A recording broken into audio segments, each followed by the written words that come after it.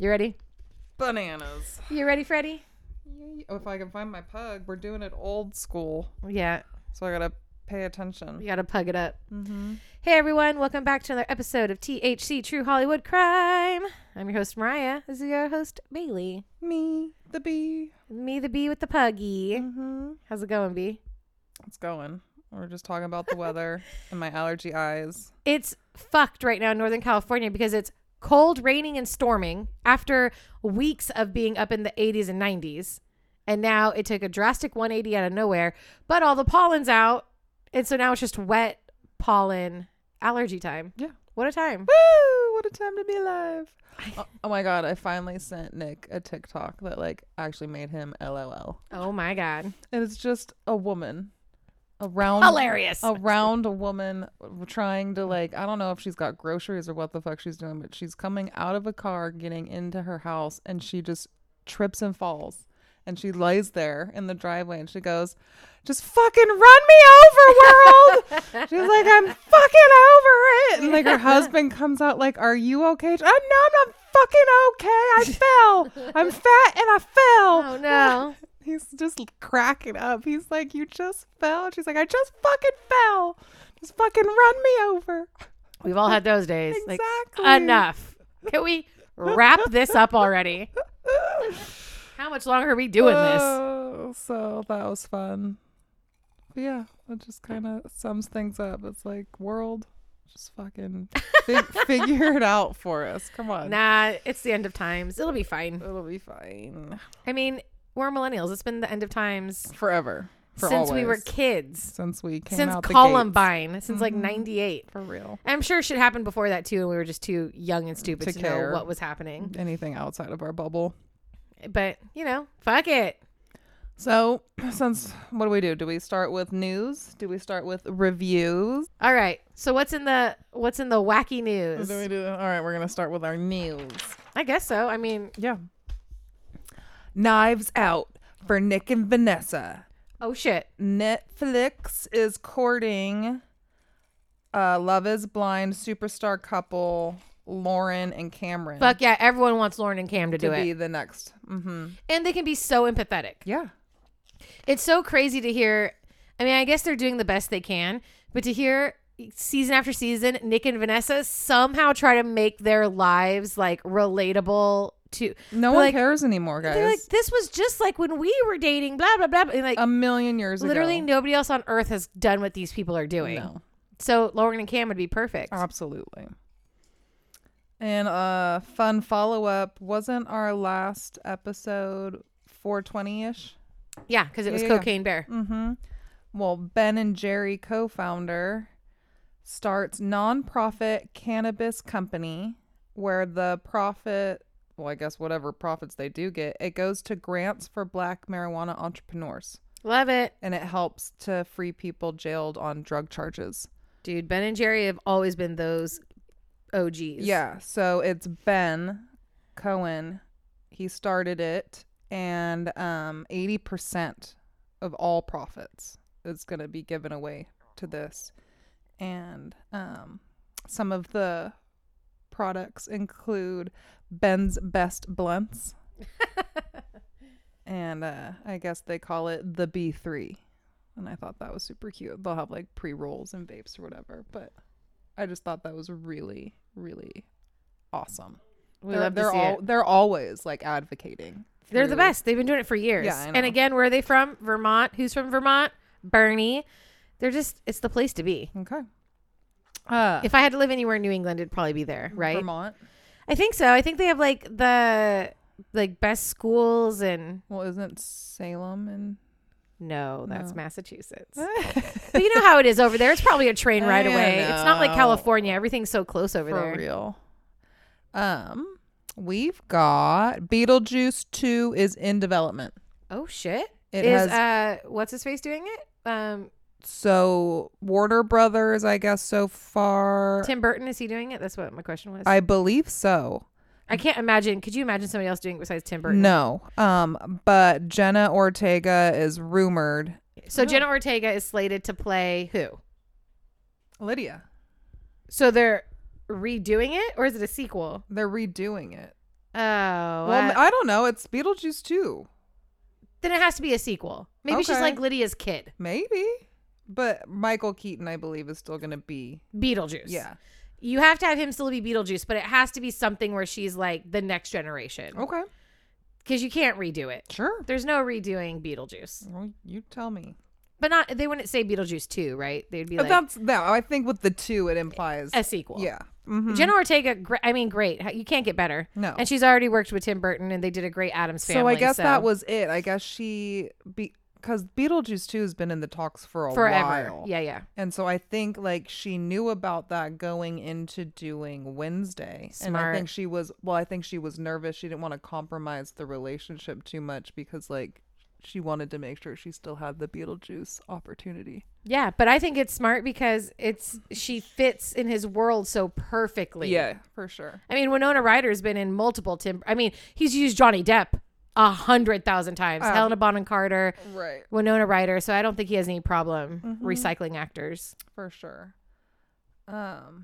Not so much recycling actors, but I do feel like Netflix likes to recycle our podcast episodes. Oh, because their second season of their monster anthology series is going to be Lyle and Eric Menendez. Wow. Right. We struck when the iron was hot. Mm-hmm. So that was fun. Again, I don't know. Who knows how much truth there is to the Menendez's story. Right. But I feel like it's kind of fucked up to call them monsters. Yeah. If that happened to them.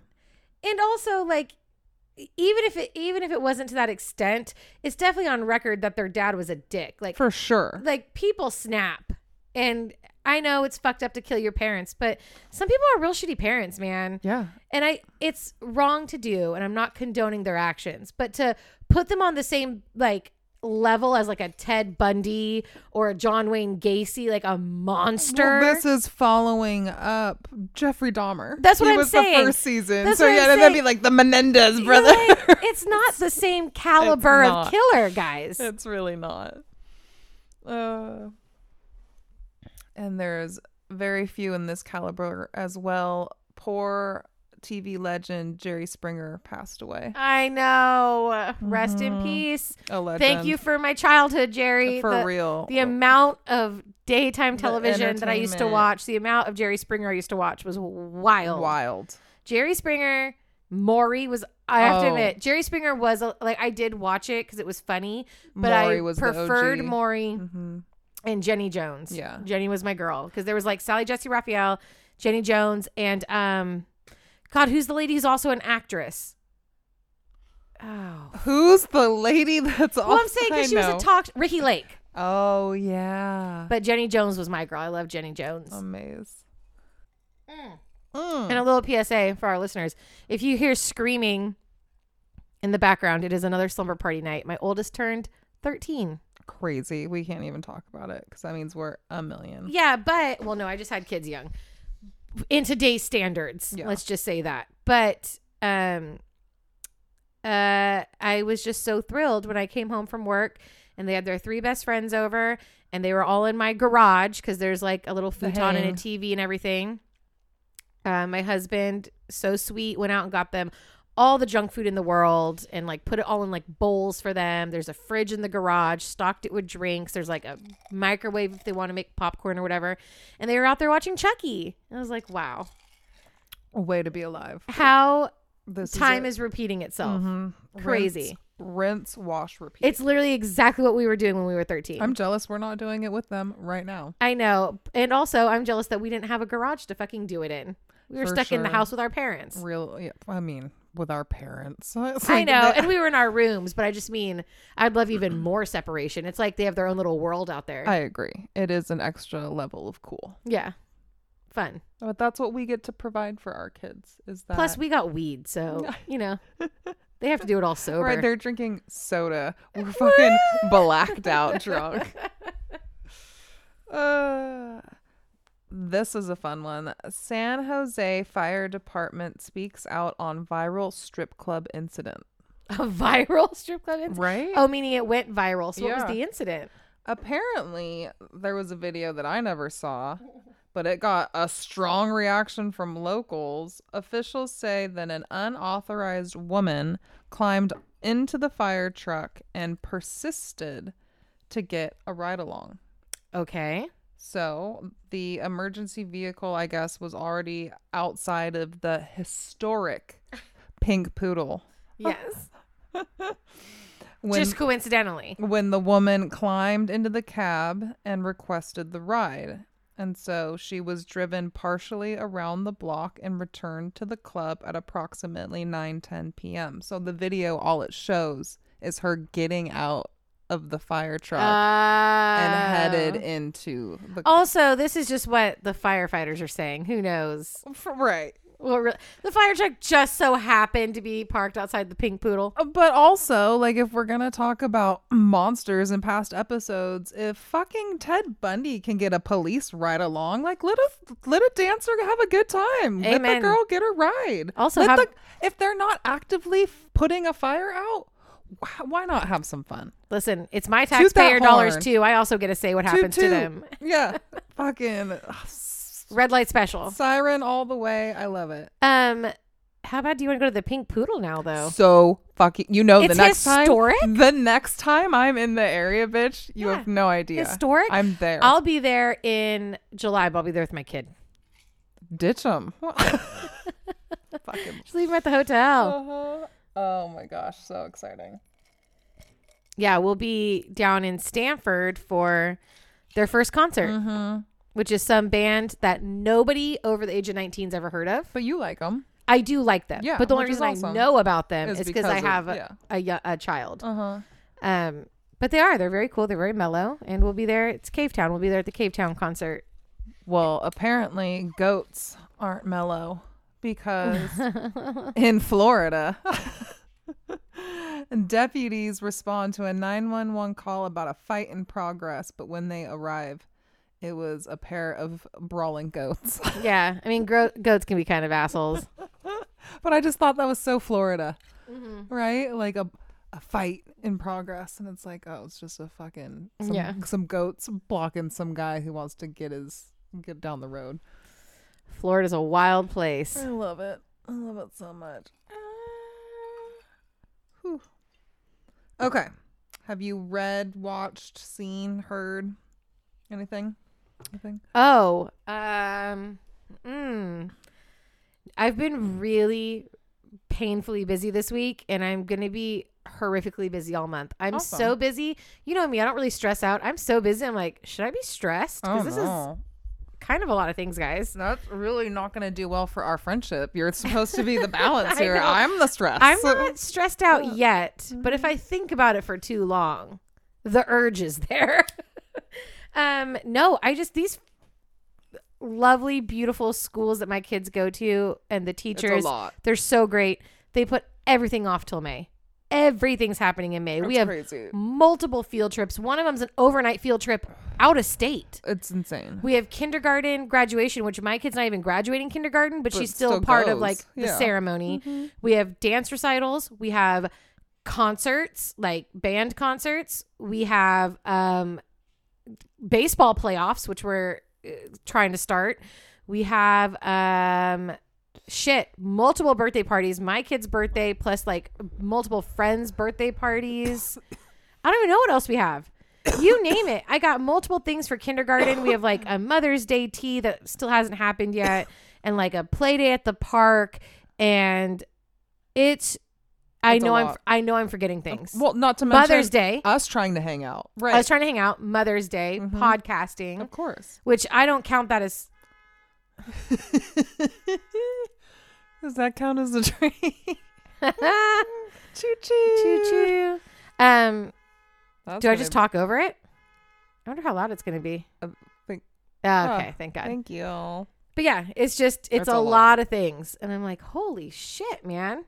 And then their last day of school is June 1st. So it's all leading up to and then a dead stop. Yeah. Dang. And I can't wait. I know I've said it on this podcast before. I know I've told you this is the time of year that I can't stand. This is when they could have ended school already for all I care. I'm ready to be done. Right. Because I don't ever have to be to work until 10. During the summer, I'm going to be going into work at 12. So for me, it's like a vacation too. Because I'm like, dude, I don't have to get kids out the door in the Bring it morning. on. Mm-hmm. I can sleep in as late as I want. For sure. It's going to be glorious. Kids stay up. It's anarchy in my house. They stay up all night during the summer. I don't give a fuck. Who cares? Who gives a shit? Yeah. Everything goes out the window. Mm-hmm. We're all messes in August when it's time to go back to school. But it was worth it. But it was fun. And I can't wait. Yeah. But to get there, I have to get through weeks of stress. So the long story short, I don't think so. It's basketball playoffs, which I know you don't give a shit about. Of course, I care because my Warriors are in it. So go Warriors. We're down 2-1 though. So got to get our game up. I'm still reading my Harry Potter fanfic. And that's it. What do you think of Taylor Swift and the rumored new boyfriend? I don't know anything about him. I only know one song by that whole band, I think. Yeah. So, I mean, I hope she's happy. Okay. Do you think that they've actually like secretly been dating for years? Like people? No, I don't think for years. Yeah. I think that's disrespectful to her last relationship. Well, that's why I'm curious. No, I don't think so. Okay. She's written like 3 albums about her last boyfriend. Like that's wild to think that she had another secret boyfriend. Side thing. But I do think that maybe her and I don't know. I was thinking that her and her new ex Joe had maybe been separated for longer than we thought. But then there was that whole fallout where it's like they announced the breakup and there was pictures of him crying on a sidewalk on the phone. And I'm like, oh, that's not good. No, I don't think you should feel sorry for him because then there was pictures of her going out to dinner with besties Blake and Ryan. And after that, they both instantly unfollowed Joe. The next day, she had lunch. I don't know if you know who the band Haim is, but it's a band of like 3 sisters. They're also her really good friends. Right. She had a girls' lunch with Haim. They all unfollowed Joe afterwards. So I think he fucked up. Oh. And every time that she is off with her friends, they start unfollowing him on social media. Okay. So I think it might have been his bad. Boom. And so you've heard it here, ladies and gentlemen. Yeah. The hot take. But that her new boyfriend was at the Eras tour in Nashville like last night or something. Was that a child or a cat? I couldn't tell. That's why my favorite. Kind of sound like Gary from SpongeBob. But I did think that, like, okay, if he showed up the Eras tour where he knows he's going to be photographed, it makes me think that they've been serious for longer than just, the last few days or weeks or whatever. Because that's a big jump to be at a place where you know for sure. Oh, yeah. People are going to be photographing you. Photographing. Right. I love it. How juicy. Well, juicy goosey. Hi, Kai. Hi. So speaking of juicy, I watched the new series on Netflix Beef. Yeah. With Ali Wong and I don't know what it's about, but I know Glenn's on it. I fucking love Glenn. Anything Glenn's in, I'm in. Oh, yeah. So it's dark and twisted. I heard it was a little controversial. Sure. I could see that. Like, it's fucking out there. The soundtrack, incredible. What's it about? Road rage. Oh. And I think they're Japanese. Okay. But like very much their cultural backgrounds and the stresses and them growing up, and just it's deep and it's dark and it's so twisted. Does it go back and forth between like flashbacks and what's happening now?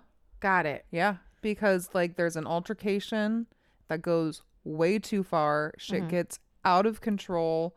And then like family gets brought into it, and then you go back into like their beginnings to kind of see like what made them those people and why they are where they are. Okay. And then you like what happens to them in the end, and you're just like, it's good, huh? And then throw in some fucking Smashing Pumpkins and Hoobastank, and I'm I love it. I loved it.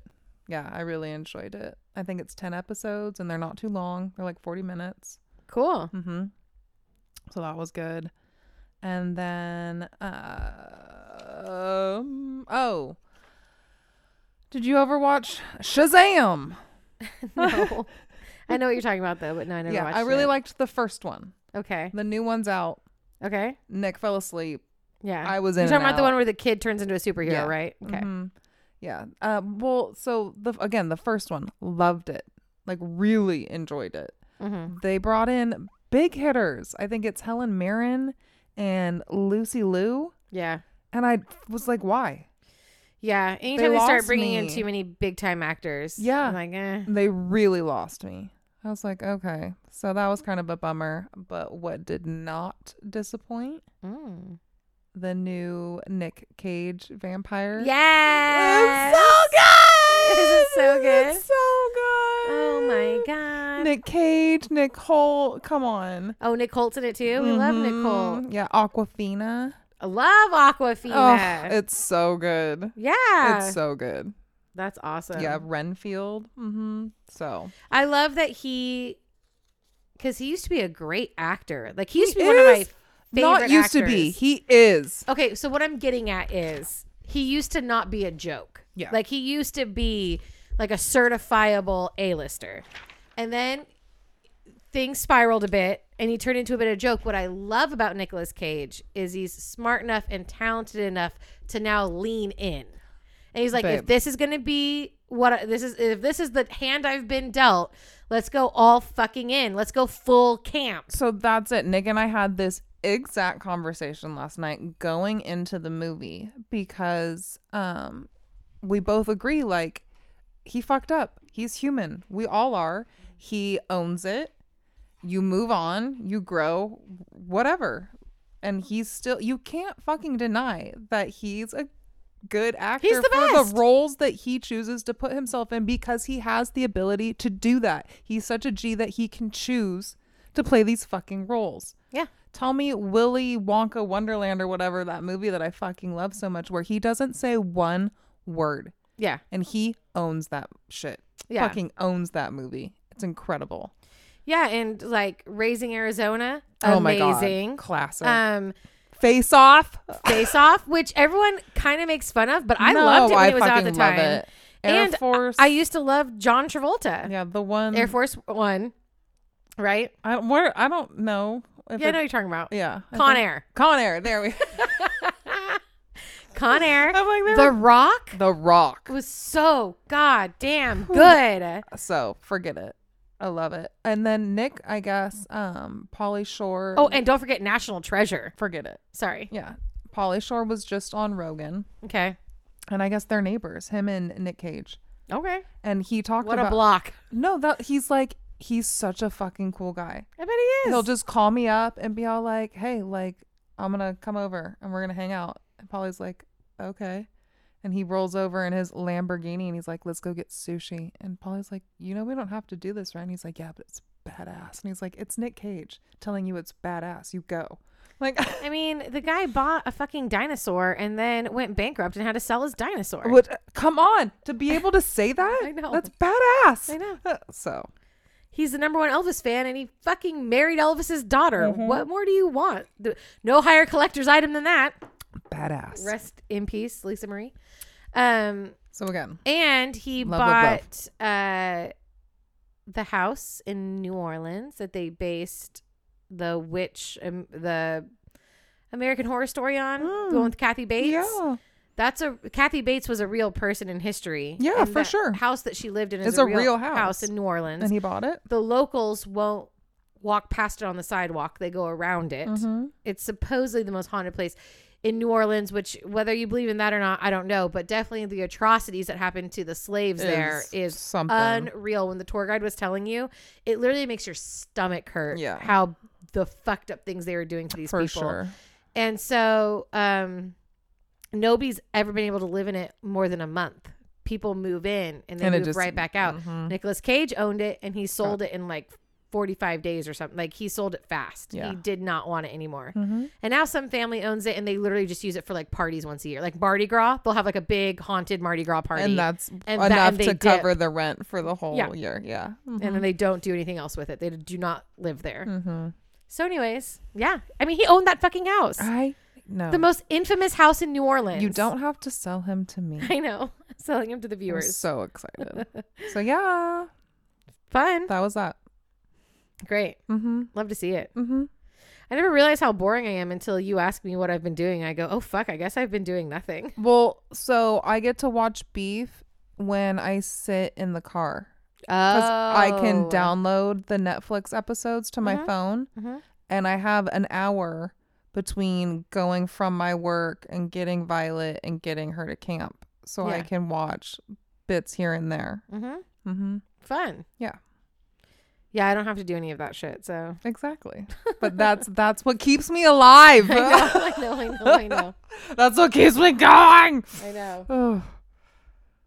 But we have a lot to look forward to ourselves. We're going to have a Mother's Day lunch. Yeah, is that before the next episode? I guess it is. It's next weekend. We're going to have a dive bar brunch. That's what I did on Easter. Yeah. And they literally were like, no one's here.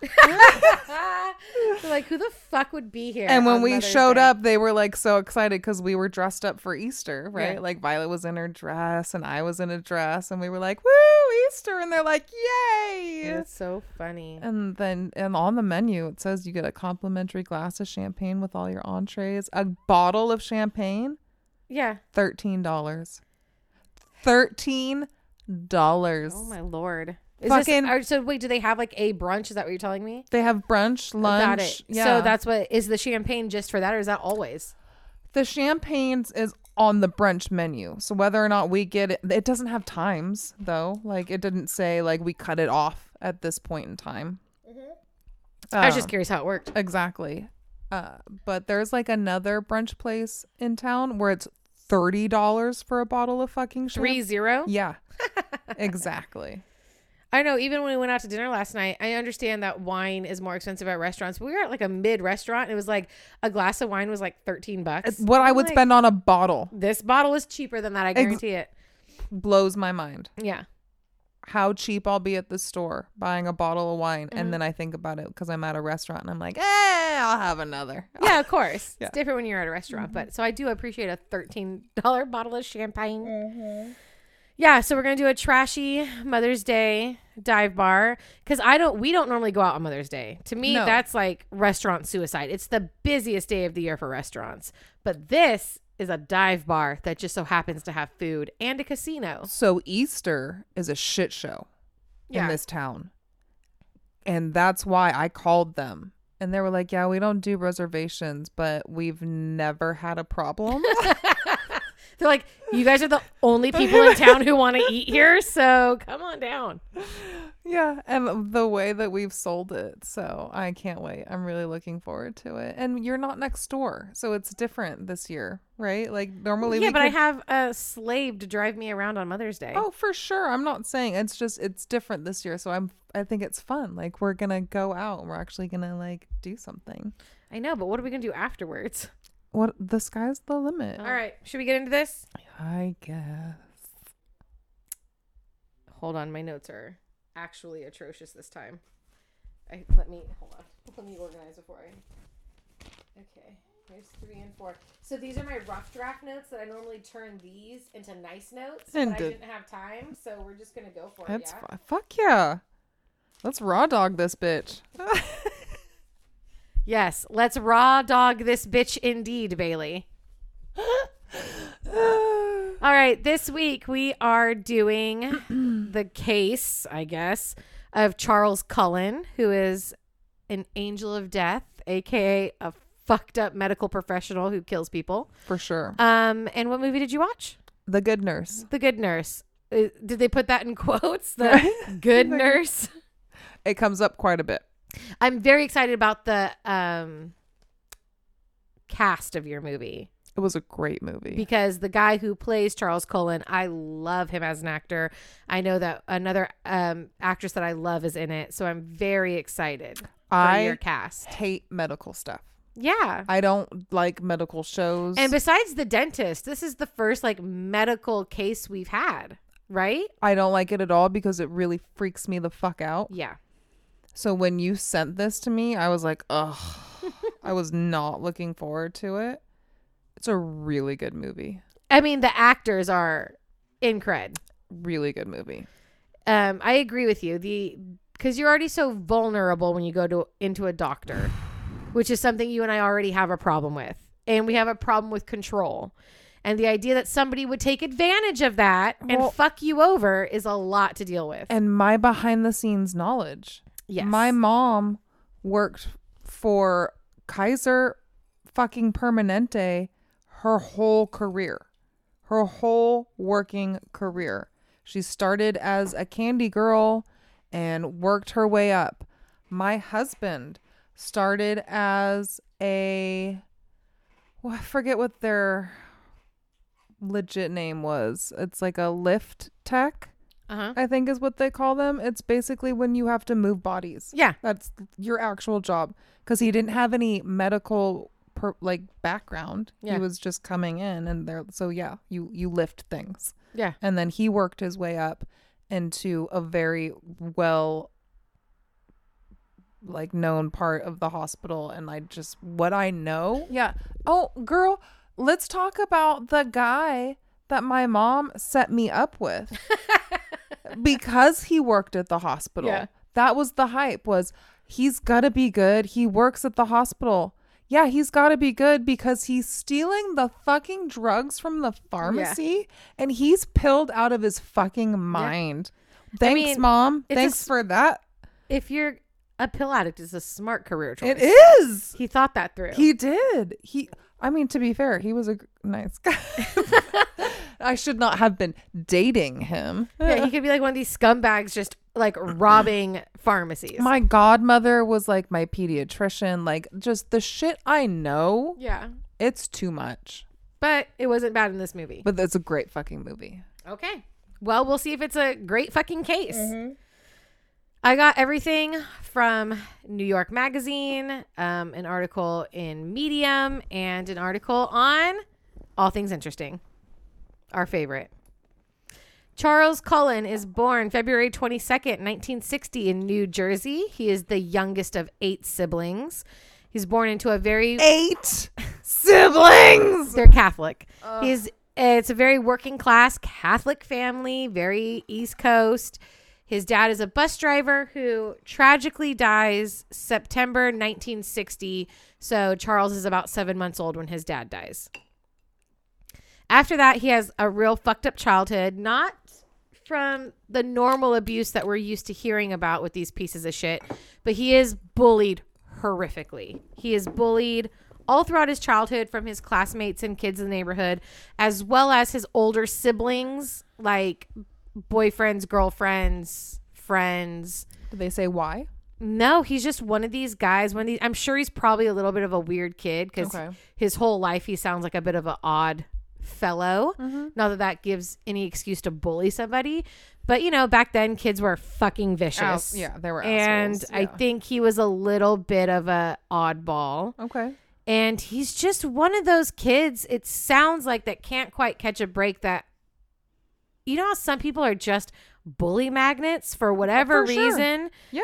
People just pick on him so bad. Mm-hmm. That's this guy. Yeah. By 9 years old, he tries to commit suicide for the first time. 9. By mixing up his chemistry set and trying to drink the chemicals in his chemistry set. Oh. He is unsuccessful.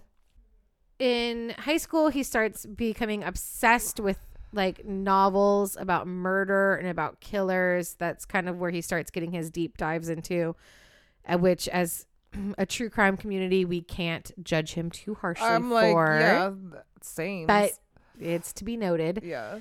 The bullying into his high school years gets worse and worse. He finally decides to try to retaliate by spiking the drinks at a party. He goes to a house party and spikes the punch or the communal drinks with rat poison. Ew. Luckily, nobody dies from it. They just all get really sick. However, his intention for sure was to cause them great harm or to kill them. Yeah. He was just lucky that nobody died. At 17 years old, his mother, who he's very close to, dies in a car accident. Oh my God. And this really sends him down kind of a spiral for the rest of his life. He's already a naturally depressed person. Amplify that with how much bullying and abuse he's taken on. He's lost now both of his parents, one of which he was very close to, and he's just fucked in the head. Wow. April 1978, he drops out of high school and he joins the Navy, where he is also horrifically bullied and hazed. Dang. His fellow sailors, is that what you call people in the Navy? Seamen. His fellow seamen's call him fish belly because he's so like soft and white. He's like a soft little boy. Dang. Yeah. And so they call him fish belly. All of this culminates in Charles being found in the middle of the night, dressed in stolen, like a hospital gown with gloves and a surgical mask, standing at the helm of the missile control panel, just standing there in the middle of the night, dressed like a hospital patient. Sure. That's normal. It's reported, but instead of being discharged, she's just reassigned to a different ship or wherever they put people in the Navy. He is eventually, a few years after that, discharged, and he's discharged early, but we're not sure why. We don't know if it was a medical reason, if it was a psychological reason, but he is discharged from the Army eventually. Okay. I mean, they usually are. I mean, some fucking honorably. Yeah. When he gets out of the Navy, he decides to enroll in nursing school in Montclair, New Jersey. Spring 1987, he graduates. He marries a girl that he met he like works at a restaurant, and so does she. Her name's Adrian. They get married. Wow. He gets his first job in, I'm not going to name all the hospitals. I'm telling you right now, there's a lot of hospitals. Yeah. I'm just going to tell you when he changes hospitals. Agreed. He gets his first job at a hospital in Livingston, New Jersey. He is a critical care nurse in the burn unit. He loves work. He pulls overtime. Any shift they need him for, he like throws his all into being a nurse, and he's really good at it. However, this first year of him being a nurse and also his first year of marriage, something kind of shifts. When Adrian met him, he was like everything you'd kind of want a guy to be, really outgoing and charming and romantic and sweet and blah, blah, blah. Obviously, he's a hard worker. Obviously, he's passionate about his career. Now that they're married and he's actually working, he kind of does a 180 on her, and he gets real dark and real cold and real kind of standoffish with her. Okay. He starts drinking pretty heavily. And by the time that Adrian kind of realizes that this is going downhill, she ends up giving birth to their first daughter. And so she's trying to make it work, right? Right. June 1988, he claims his first victim, which is 17-year-old John Yango. He is a retired judge, and he has been admitted to the burn unit for severe sunburns, which I can't imagine how bad of a sunburn you have to get to end up in the hospital with it. But I feel bad for him because that must be awful. Yeah. Think about your worst sunburn you've ever had, and then think about it being so bad that you have to go to the fucking burn unit. And not only that, and then it kills you. But the sunburn didn't kill him. No, the sunburn did not kill him. Charles killed him by administering a fatal dose of the painkiller lidocaine right into his IV bag.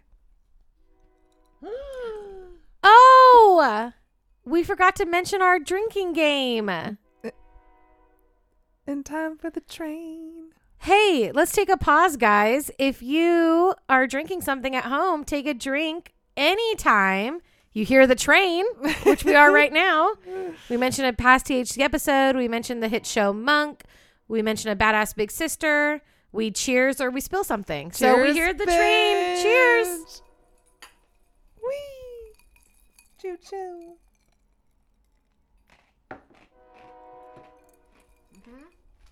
That's a good one. We haven't had a train in a while. That's exciting. Chew. At this hospital, should I just wait a minute? I love it when Mine and Lou's house that we lived in Martinez, I think Yeah. you had been there like once or twice. Yeah. It was right up the street from the Amtrak station. And that shit would echo throughout the hills because we lived on a hill. And without fail, if you were having a conversation, that train would lay on its horn, and you would go to try to talk and be like, "Meow." And you're like, wait, and it would stop, and you're like, and you go to say something like, "Meow, meow." You're like, all right, it just doesn't want us to talk. We get it. It was so loud. You guys think this train is loud? That shit in Martinez was loud AF. Now, if it's gonna let me talk, okay. I do. At this hospital, he will go on to kill 11 more patients. All of these patients are elderly people.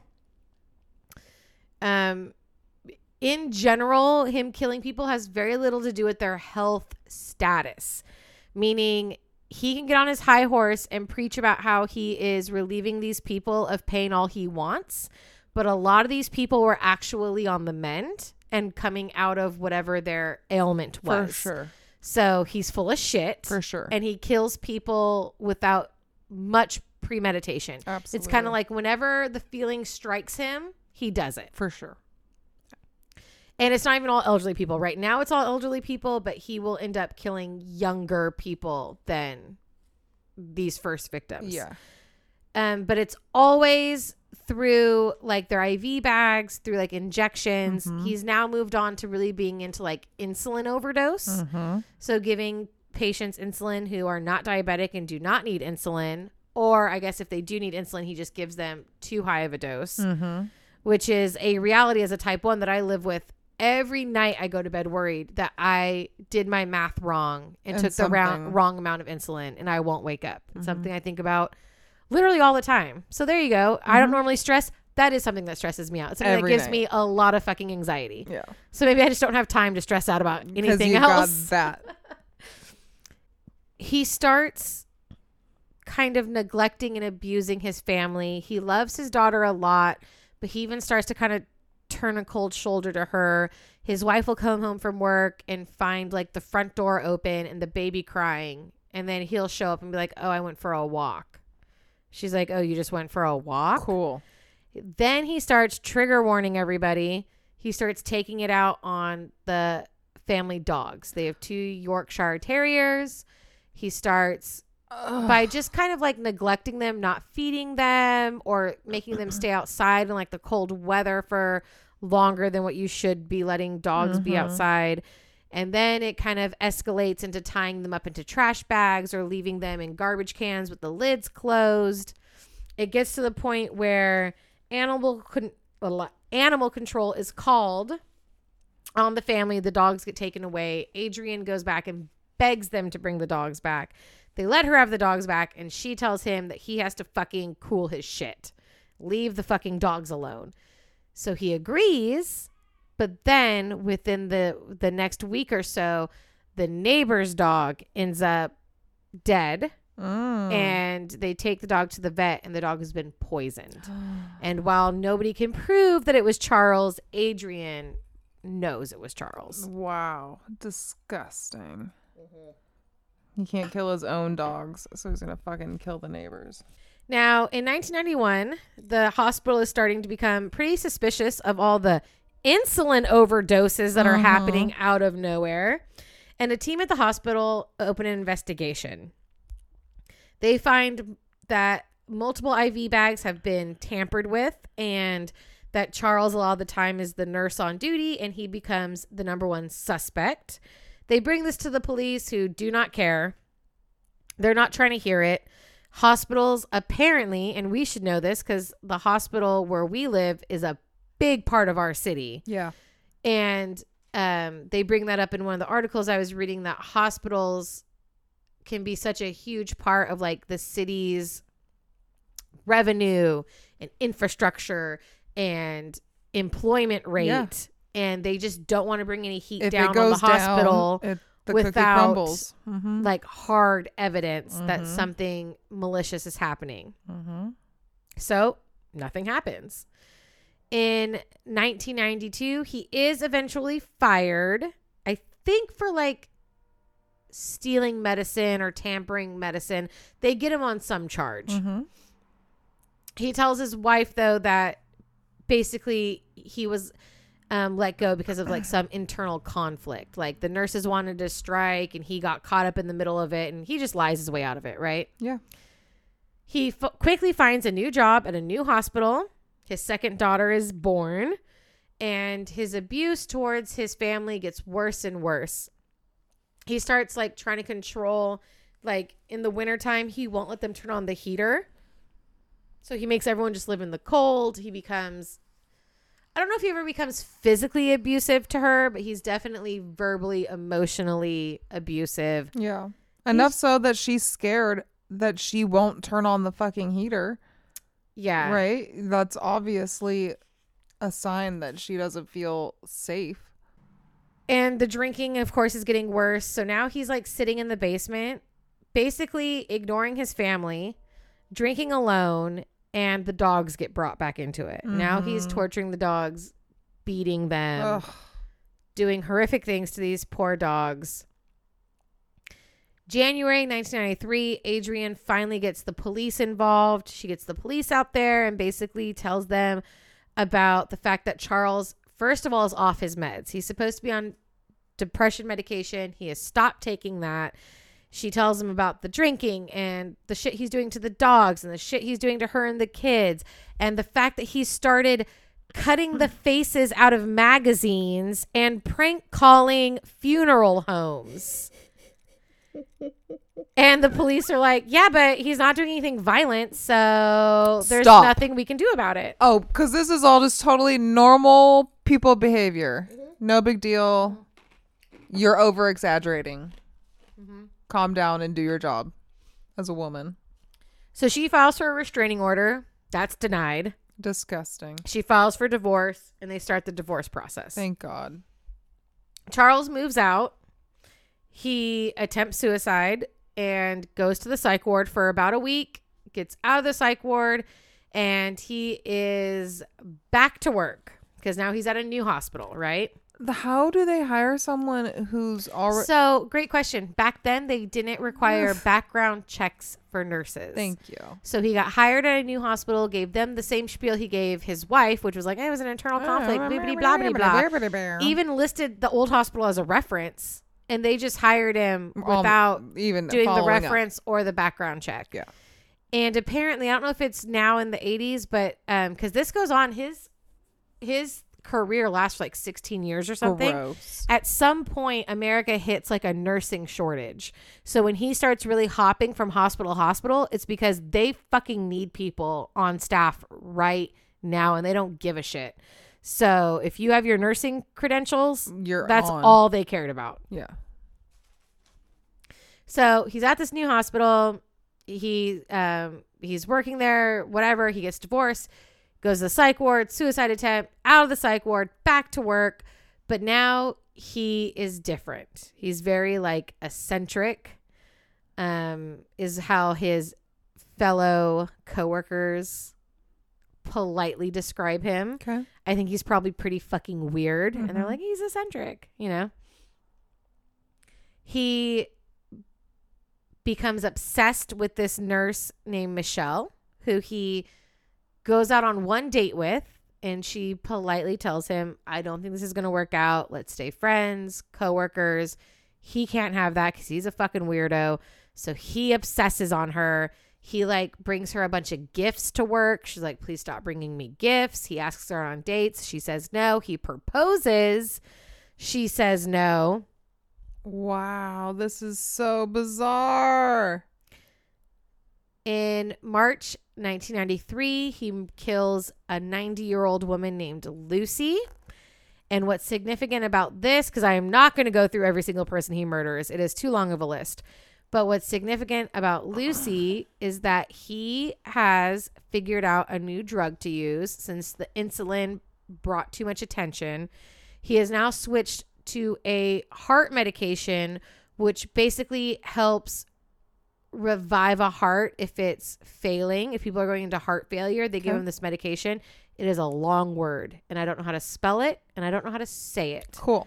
But it's for people who are going into heart failure. Yeah. But if you have a healthy heart, what is that going to do? It's going to speed your heart up too fast and make you go into heart failure. It's going to do the opposite, right? Yeah. So he administers this drug into Lucy's IV. It is very hard to trace, and she's 90 years old, so it would make sense that she would have a heart attack if she's already in the hospital. Yeah. And for later victims, when they do autopsies on the victim, they don't even think to look for this drug. They look for like poison and like opiates and that sort of stuff, but they don't even think to look for this drug. So he flies under the radar for years, forever, using this fucking heart medication. Is it digoxin? Yes, it's like dexlajoxelin or it's something wild. Yeah. But it's for heart failure. Yeah. I just didn't. I'm too lazy to look it up. No, in the movie, I've got it noted. It's digoxin or something. Why do they always have to come up with the craziest names for medicine? No. What is the point? Heart flutter medicine. Yeah, like why do you have to throw in so many letters, vowels, and consonants? September 1993, he is caught breaking and entering into that nurse Michelle's house. She is a single mom, asleep in the middle of the night with her young child when she hears glass breaking. Awful. Calls the police and then investigates to find Charles just standing in her kitchen. Ugh. She talks to him till cops show up. He gets arrested and basically he like pleads out and she gets a restraining order. He gets a fine that he has to pay, but he doesn't actually do any time in jail. He does try another suicide attempt. It doesn't work. This guy ends up trying like 1 million suicide attempts. It apparently never works. In the meantime, he kills multiple more people. He could kill people left and right, but can't not kill himself. Hey, why don't you give yourself some of this fucking heart medication? For real, stupid? though. Like, what are you doing? You try every other way in the book except for the one way like, I'm gonna go this route for myself. You know for sure this shit will work. And you're like, no, I'm gonna do this. It's all for attention. You don't want to kill himself. So anyways, he kills multiple more elderly people with these heart meds. Again, at this hospital, they're becoming suspicious. There's an investigation. He takes 2 lie detector tests, passes them both. Shocking. And he quits December 1993. He quits? He quits a lot of hospitals. As soon as it starts to get too shady, hot. Yeah. 4 months later, April 1994, we're at a new job in a new hospital. This time we're in the ICU. In October, he's actually granted a nurse award for his outstanding services as a nurse. Okay, shocking. Oh my goodness. He goes about 2 years with nothing significant happening. He kind of keeps a low profile. Or so we know. In 1996, between the months of January to July, he does kill 5 people with the same heart medication. He quits October 96. November through August, he's at a different hospital. He's fired for just poor performance that time. I guess his nursing is slipping. He attempts suicide, doesn't work. He has another psych stay. He gets out and he starts working as a nurse at a nursing home in Pennsylvania. February 1998, he is working alongside a nurse named Kim. Basically, so this is a nursing home, but it's also like a rehabilitation program. So they're working with elderly people, but they're trying to like rehabilitate them, whatever. Yeah. So there's like 2 patients per room, but like he's in charge of one patient and Nurse Kim is in charge of the other patient. The other patient is named Francis, and Nurse Kim notices that Charles keeps checking like Francis's chart and kind of really like hyper focusing on Francis and his care and whatever. She's like, what are you doing? Like, this isn't even your patient. May 8th, 1998, Francis dies from an insulin overdose. We're back to the insulin. Nurse Kim thinks this is weird because Francis isn't supposed to be on insulin, so why would he be given insulin? She's brought in and questioned by the hospital board, and she's like, I didn't give him insulin. She's all, but this fucking guy who just started working here is like obsessed with my patient. Like, he was in and out of the room all that night. Maybe he did something, but the hospital doesn't want to hear it. They don't want to believe her, and they fire Kim instead of investigating Charles. Oh my goodness. They end up firing Charles in October of 1998 because he breaks a patient's arm and leaves him in the room, and other nurses find him. And so they just fire him, but they also don't report it to authorities. This is disgusting. So at this point, we are at over 20 patients of his have been murdered over a total of 5 hospitals. That's our current tally. And just looked over. Completely. Disregarded. In the following years, we have the same shit. He jumps from hospital to hospital. He leaves a trail of bodies behind him. He's never caught. He's always suspected, but nobody ever actually has anything. Goes a full-on investigation. They don't even want to find anything. No. They just want it to become somebody else's problem. Ugh. And they fire him and let him go to a different fucking hospital to wreak havoc. Gross. During this time, he has a neighbor, because he's now living in after his divorce, he moved into a basement apartment. And upstairs for him, he has a neighbor named Karen. And Karen notices all this shit. She notices his odd behavior, like how he likes to chase and capture alley cats and dogs in the alleyway behind their apartments. Fuck no. Or how he likes to make weird faces at the neighbors that pass him when he knows that they can't see him, but Karen notices. Fuck no. Not cool. One night, she notices a very awful, weird smell coming into her apartment, coming up through the vents. It's not what you think it is. But she does recognize it as carbon monoxide. And she knows from the various times at this point that this guy's tried to commit suicide, she's like, he's going to try to fucking blow himself up. And he's going to take the rest of us with him. Yeah. So she calls authorities. They break in. He is trying to kill himself, but he swear to God he's not. He's only filled his, he had a barbecue going in his apartment with all the windows closed. Oh yeah. Just normal things. It was going to rain, so I had to do it inside. Again, psych ward, and then he's back out. 2001 to 2002. How many times can you go into a psych ward and be released? I don't know. 2001 to 2002, he has 5 more victims at a hospital called St. Luke's who become suspicious of Charles pretty quickly. He quits, but St. Luke's doesn't fucking quit. And they notice that Charles was on duty for all those deaths.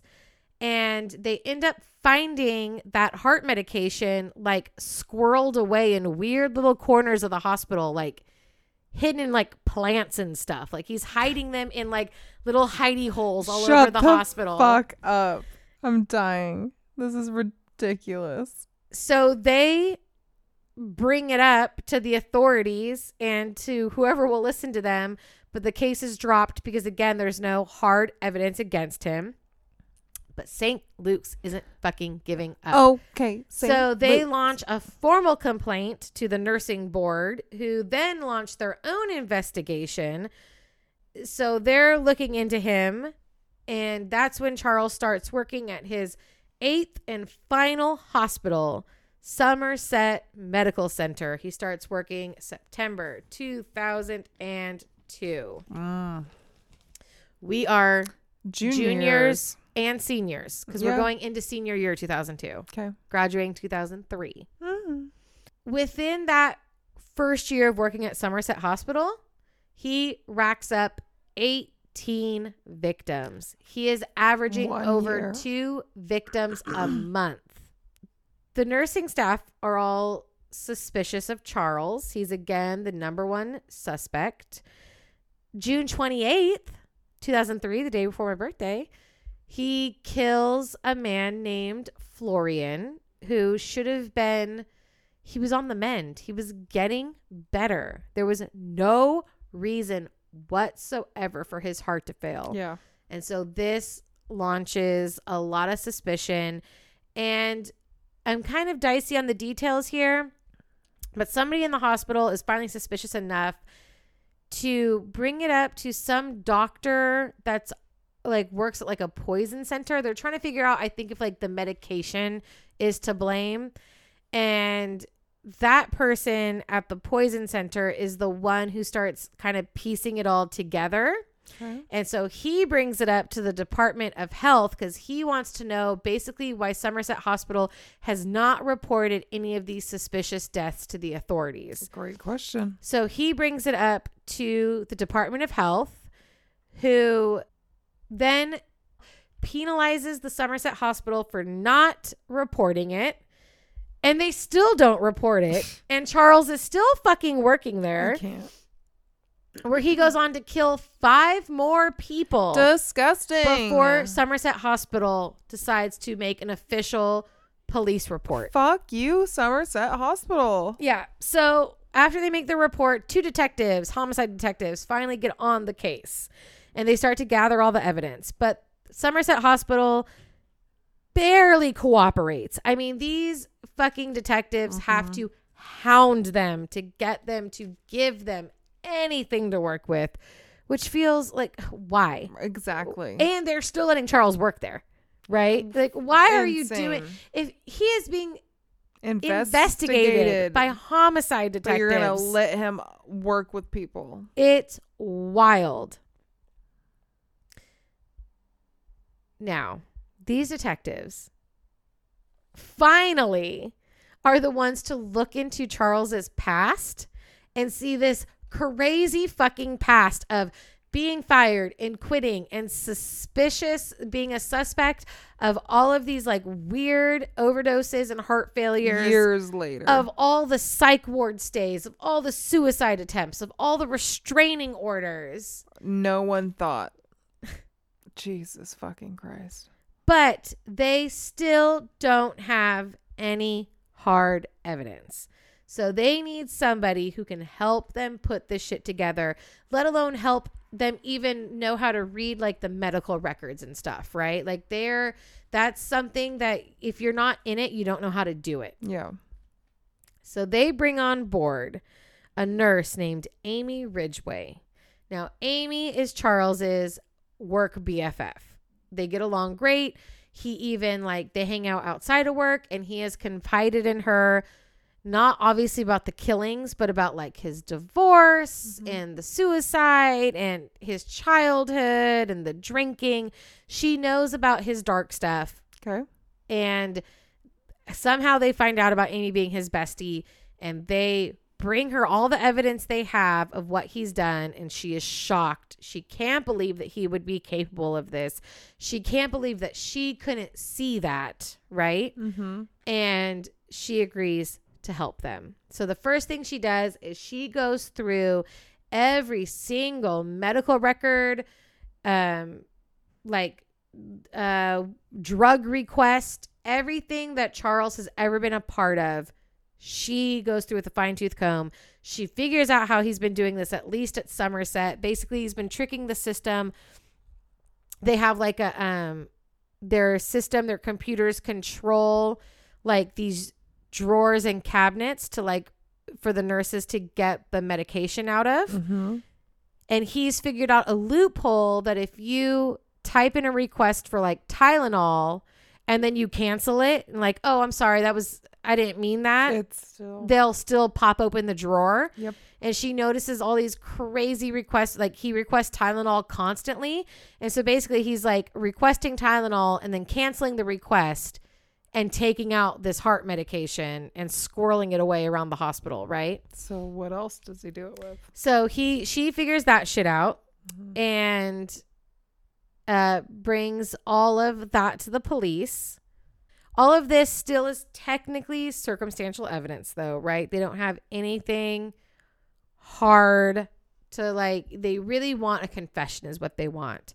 However, he kills his last victim, which is his 40th victim. He kills his last victim October 2003, and Somerset ends up firing him on Halloween, October 31st, 2003. Okay. In the middle of an open murder investigation. Now, being fired, Amy decides to ask him out to lunch, see if he wants to talk. The detectives wire her up and send her in to lunch with him. December 12th, 2003. They have lunch. They talk. She gets real close to getting him to confess, but he doesn't actually confess.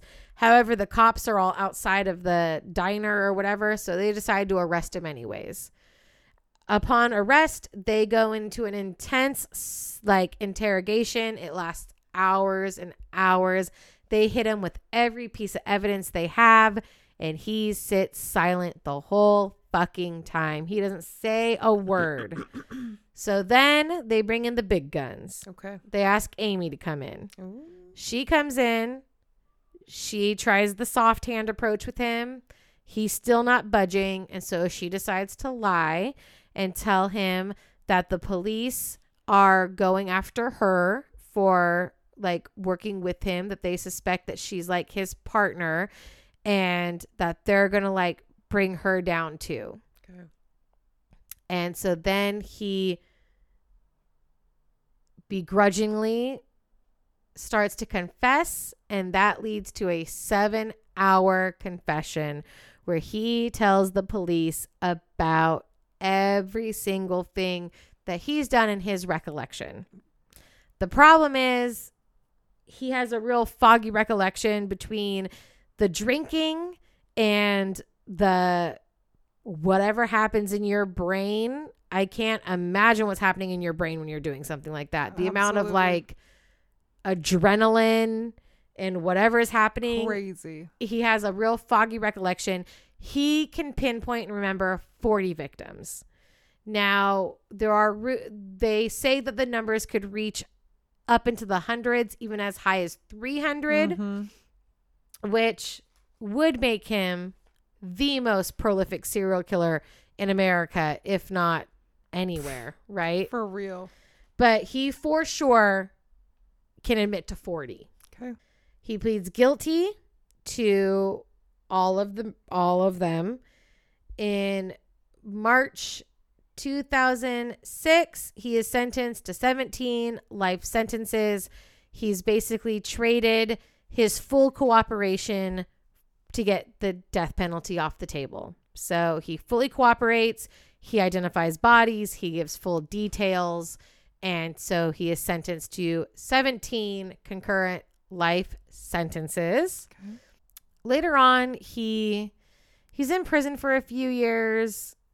And then he gets contacted by an ex-girlfriend who he had some illegitimate baby with. And her brother needs a kidney transplant.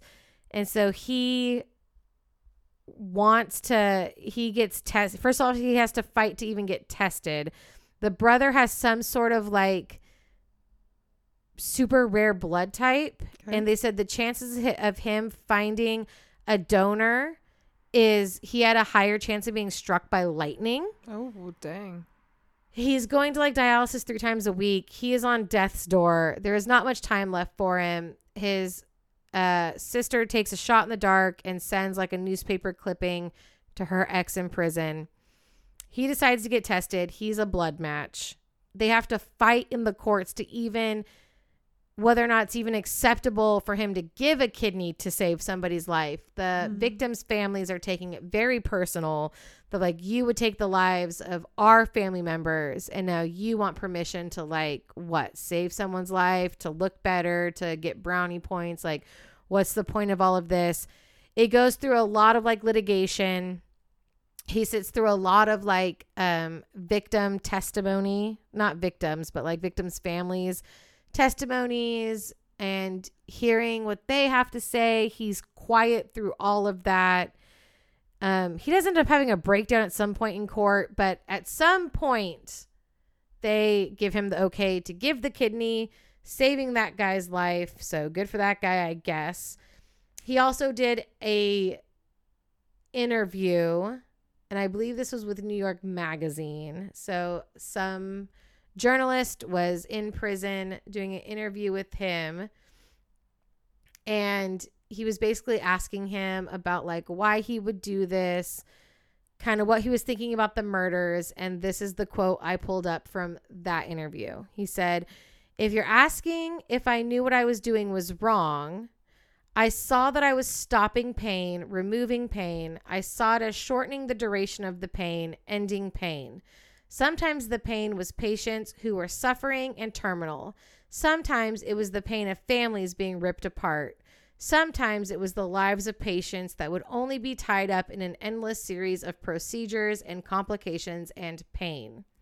But if you're asking, well, I knew it was illegal and that it wasn't my choice to make, but it's how I thought about it. I felt compelled to do what I did. I didn't see it as bad. I did know it was illegal."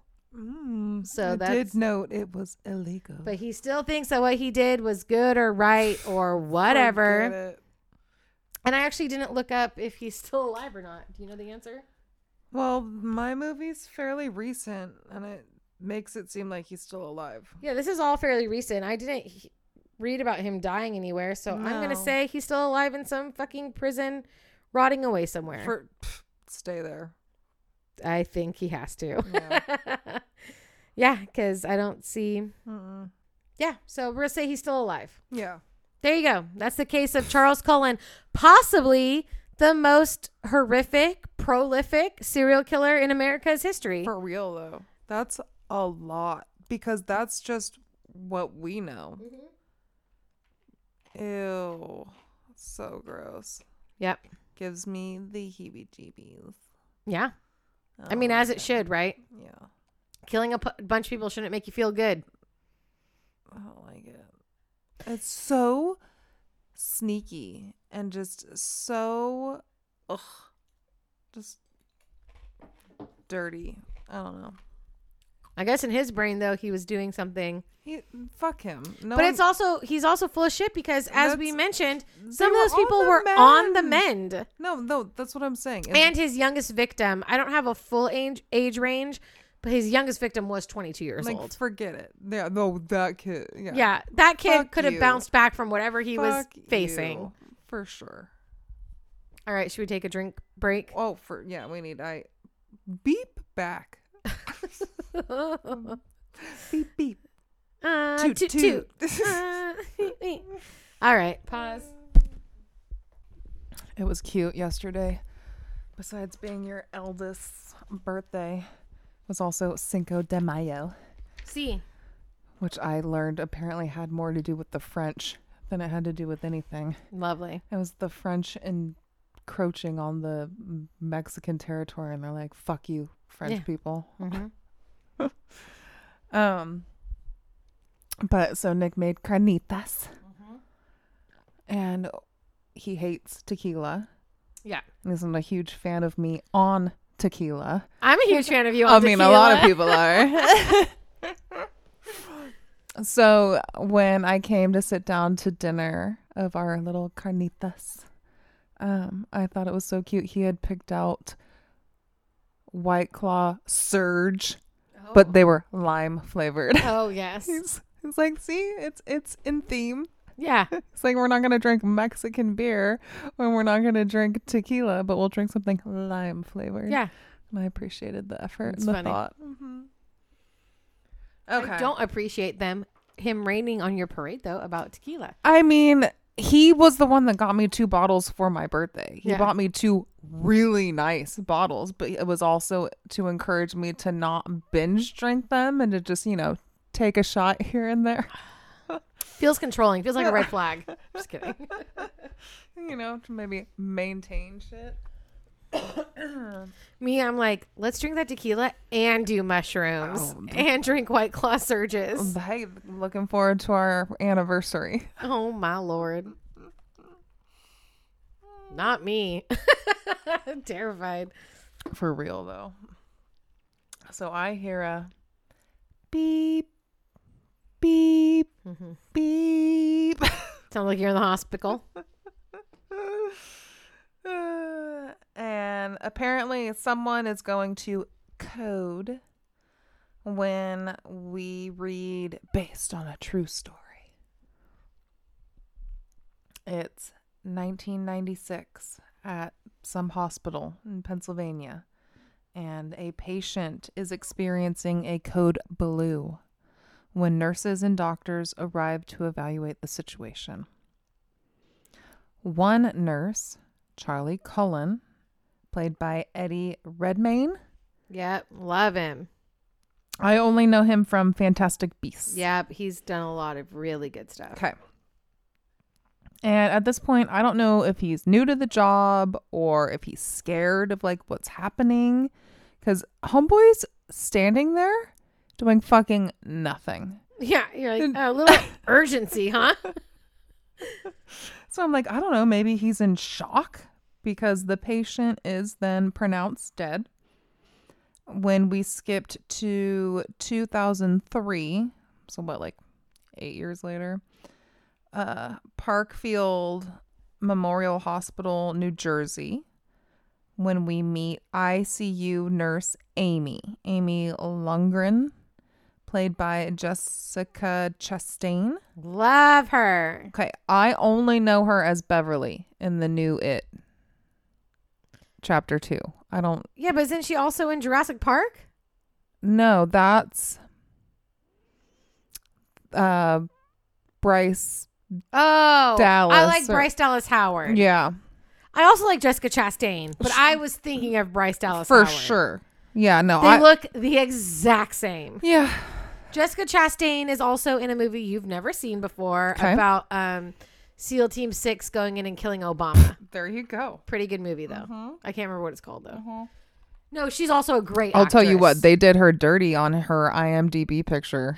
She does not look good. And I know she's a bombshell. Yeah, of course. No, Yeah. I love her, but I was thinking of Bryce Dallas Howard, Yeah. who I actually like enough to follow on Instagram because she's like a mom and kind of a nerd, and I like it. And her dad's the best, Ron Howard. Howard. Yeah. So, anyways, sure. yes, Jessica Chastain. We're here.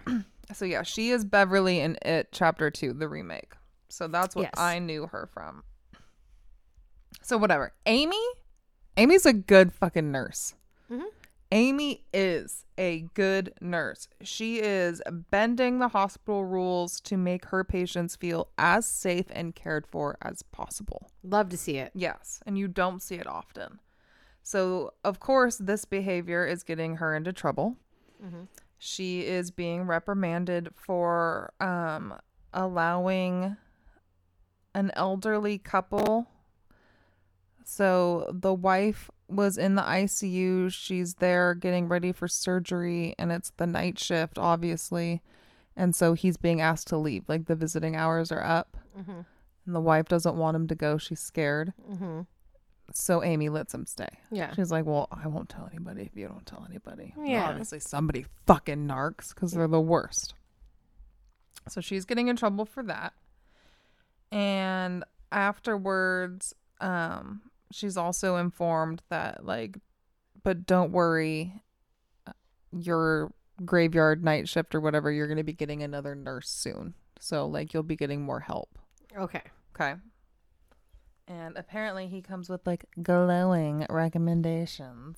He is a good nurse, after all. Mm-hmm. Amy gets home. She's basically on the verge of collapse, right? She's got 2 young girls. They are watched by an elderly neighbor. And before she can even change out of her clothes, just the daily chaos of having kids is already ensued. Yeah. Right? It's breakfast time. They're scrambling to get out the door, to go to school, whatever. She's immediately reminded that she still owes her shit. Like, all of my clothes are old, hand-me-downs, like, everything's falling apart. I don't ever get anything. The worst part is I don't even get you. Wow. Great. Right? And I'm just like, my heart is broken for this woman. Right? The house is a mess. There's toys and dishes everywhere. For whatever reason, Amy is keeping her shit together until the kids walk out the door. And then it's obvious that the stress of the job and being a single mom is too much, because we immediately follow that scene by a new scene where she's in a doctor office herself, hooked up to monitors, and she's being told that the news isn't good. Oh, shit. Her heart is failing, and she basically has to prepare her kids for the worst. Oh, my God. Like, she could die at any time. What? Yeah. Holy shit. And she's young, right? Cherry on top, Amy doesn't have fucking medical insurance. How is that even possible? Exactly. Oh, this is what makes me so much more infuriated by the whole situation. So she hasn't worked for the hospital long enough to be eligible for insurance. You know what? Let Eddie Redmayne just burn the hospital to the ground. Fuck it. Who cares? So the only thing that's going to save her at this point is like heart surgery, which she can't afford. She can't even afford this fucking doctor visit. She can't afford her babysitter. Now, how do these things work? I always wonder this. Like, if it is a huge procedure like that, Mm-hmm. can't they just bill you for the rest of your life? Like, do they expect you to pay a certain amount up front? Like, how does it work? Like, can they turn you away? I don't know. Yeah, I don't know. I don't know either. So that's just it. So because she doesn't have insurance, she's not even eligible to be on a list. That is so fucked. They're just like, well, literally at that point, I mean, I guess it depends on your health, but just move to fucking Europe or something. So what the doctor told her was like, well, so what'll help you live longer is if you just don't work. And she's like, oh, so I just make no money, so I can't afford anything. And that'll keep me alive longer. Yeah. Hate it. Disgusting. Okay. That night at work, after receiving this devastating news, we meet Charlie for the first time. Okay. She's taking him around, introducing him to the regulars. Like, for instance, there's one patient that's like in a coma that's clearly been there for a while. And then there's the elderly couple that I mentioned earlier, Anna and her husband. And so, you know, they're just kind of doing their thing. Charlie is so gentle and kind and considerate, and Amy immediately responds to this like it's something she is not used to seeing. And so on their break, they're getting to know one another, and it comes up that Charlie came to the hospital because he's following his ex-wife who took off with the kids. Making her seem like a fucking asshole, right? Like, she just up and left me, took my girls, so the only way I could be close to them is to follow them and hope to be able to spend any time with them. Yeah. So I'm taking this job here. Not that I've been fired from 10 other hospitals. No.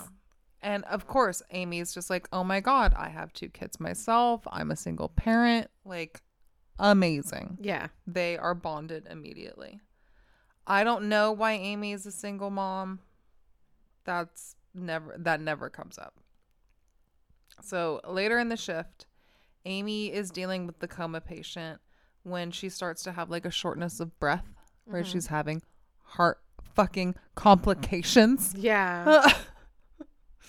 She goes to sit down in the storage room to kind of like get her shit together. She can't let the staff know what's happening to her because she can get fired. What is happening? It's bananas. I'm like, isn't that against the law? I don't know, man.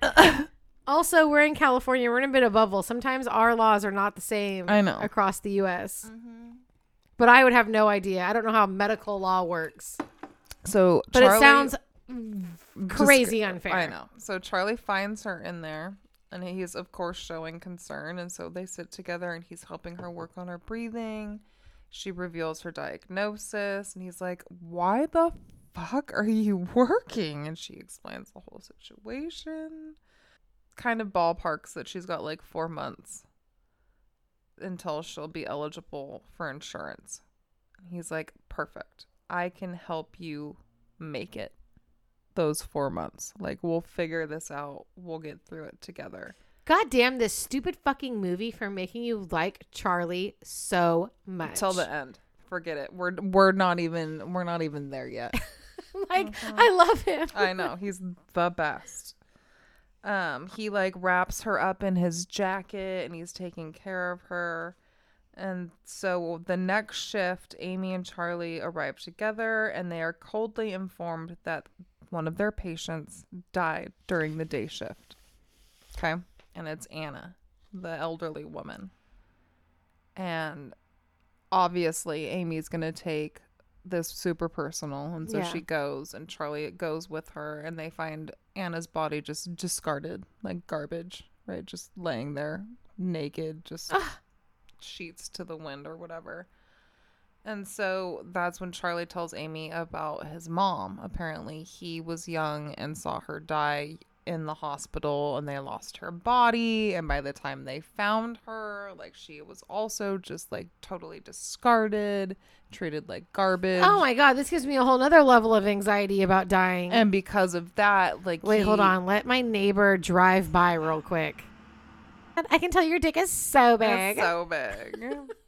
But this negligence, this disregard for humankind, right? This is what inspired Charlie to work in his profession. And he wanted to give the patient some dignity back, right? Yeah. This is the Charlie that the movie is portraying to me. Listen, and it makes it even worse that, like, I know how Eddie Redmayne is the sweetest, and I can picture him playing it so fucking well. Yeah, it's like Newt Scamander as a fucking nurse instead of a whatever wizard. So sweet and kind and quiet and oh my God. So Amy goes to talk to Anna's husband. Charlie stays behind. He's cleaning up the body, and this is the first time we kind of see him be odd because he is lingering on his dead body. Not lingering. We're just kind of like lingerer. 7 weeks later. Investigated by Detective Baldwin, who is former Oakland defensive. I'm going to ruin this. Namandi Asmunga. Okay. So Oakland Raider defensive. In real life? Yeah. He played on the Raider, like he played on the Raiders and now he's an actor? Yeah. Oh. Yeah. Okay. That's why I was hoping you would be able to help me out. No. I can't remember the names of my clients, let alone football players. It's okay. I have something more exciting. Stop it. If it's a monk, I'm going to throw up. Detective Braun. Uh-huh. A.K.A. Roderick Brody. From season 7, episode 14, Mr. Monk and the Bully. Yay! And the Bully. And bullies! Another podcast miracle has happened tonight. That is crazy. I love it when our podcast ties into itself. Mr. Monk and the Bullies. Yeah. Incredible. Mr. Monk is very anti-bullying. Wow. What a night. Okay. Both of our detectives, like you mentioned earlier, are fucking confused. This woman was 77. Of course she died. Yeah. Like, why are we here? According to hospital risk manager Linda Guerin, who podcasters might remember as Detective Boney from our Gone Girl episode 69, this was an unusual adverse reaction to medication. Okay. So police ask if the family is seeking legal action against the hospital when it's disclosed that the family doesn't even fucking know that the death is being investigated. That there was anything fucking suspicious. Could you imagine finding that out? Oh my God. So police again are like, what the fuck? Where's the body?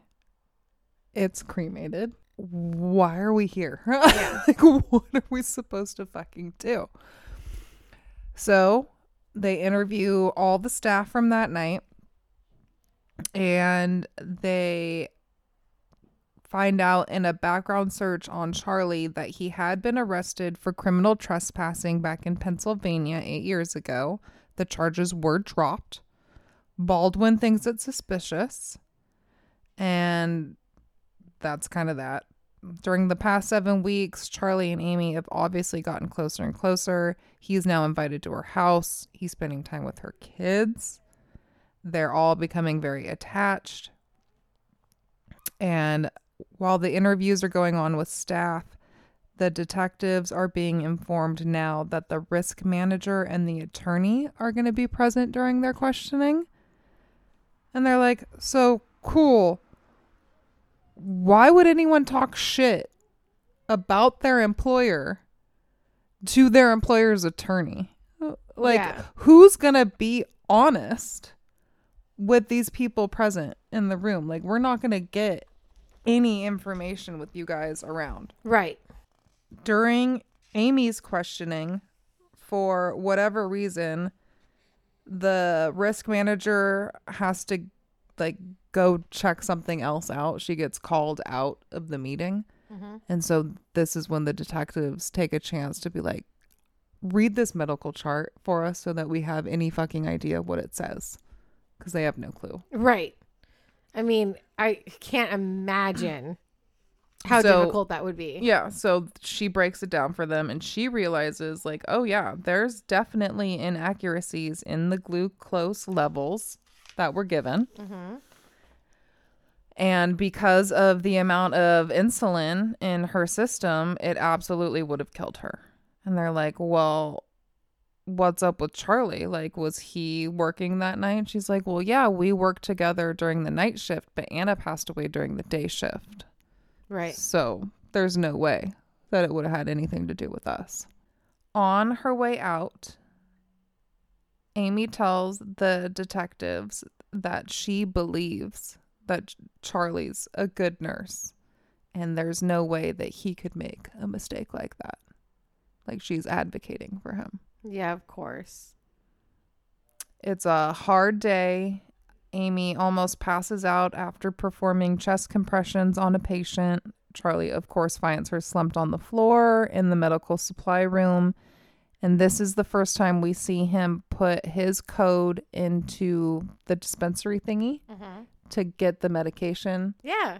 Which he cancels at the last minute. I'm so glad I put it in there. I almost didn't. Yep. I almost cut the whole thing out because I'm like, this is too boring. Nope. It's a big thing for sure. And she's like, you could get fired for doing this. And he's like, no, like, I'm canceling it. They won't know. Like, it's still going to dispense the drug, but it's never going to get caught. It'll be fine. Yeah. He goes with Amy to her next medical exam where, again, the news is bad. And so finally... He goes with Amy to her medical exam? Yeah. Whoa, that's crazy. They're close. Yeah, obviously. Yeah. She finally decides that it's time to tell her oldest daughter, like, you need to be prepared. If something happens to me, if you find me unresponsive, like, you're going to call Charlie.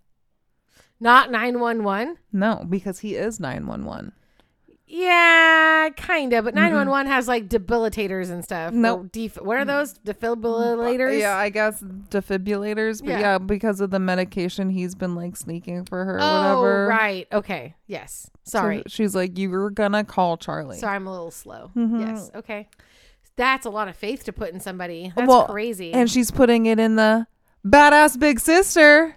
Oh, right. Because it's the eldest daughter. Yeah. So she's got to take the news. The younger sister doesn't know. Yeah, she's got to carry the weight. And she fucking looks at her mom and she's like, can I go watch cartoons now?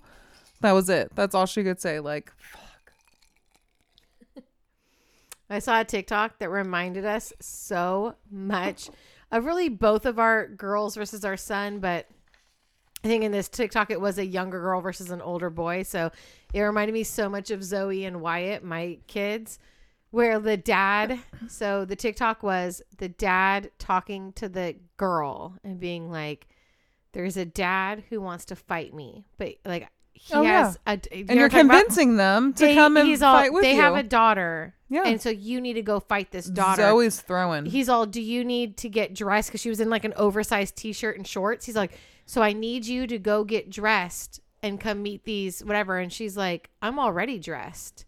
He's like, okay, so you're going to go fight these people with me? She's like, yeah. I'm throwing. And so they start walking out the door. Meanwhile, her older brother is sitting there going, he literally goes, what's going on? He's all, what's happening? I'm like, that is so my youngest versus my son. Yes. My son would be like, what? Your son would be like, absolutely not. I'm telling mom. He's like, what's happening? Yeah. Zoe's out the door. Yeah. Zoe's like, I'm here. I got your back. It's so funny. No, absolutely.